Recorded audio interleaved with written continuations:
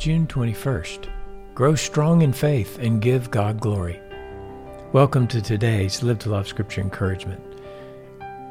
We're reading in Romans 4, verses 19 and 20. Speaking of Abraham, it says, "Without becoming weak in faith, he contemplated his own body, now as good as dead, since he was about 100 years old, and the deadness of Sarah's womb. Yet, with respect to the promise of God, he did not waver in unbelief, but grew strong in faith, giving glory to God." We draw further encouragement today from our father Abraham, who loved God by trusting in him, in hope against hope, as we were told in the previous verse. As Abe contemplated the reality of his and Sarah's physical condition, both as good as dead when it comes to having children, his faith did not weaken. How is this possible? There's a great lesson to be learned and applied today.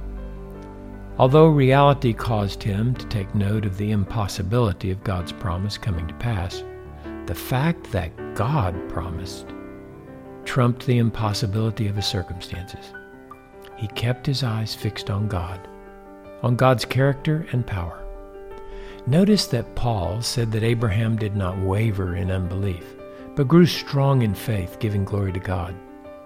That means that Abe recognized God was the source of his faith, hope, and fulfillment of the promise.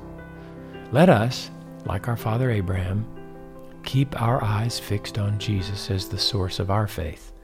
He's the author and perfecter of faith, remember from Hebrews 12:2? And the source of our love. Do not waver in unbelief that God can do what he promises.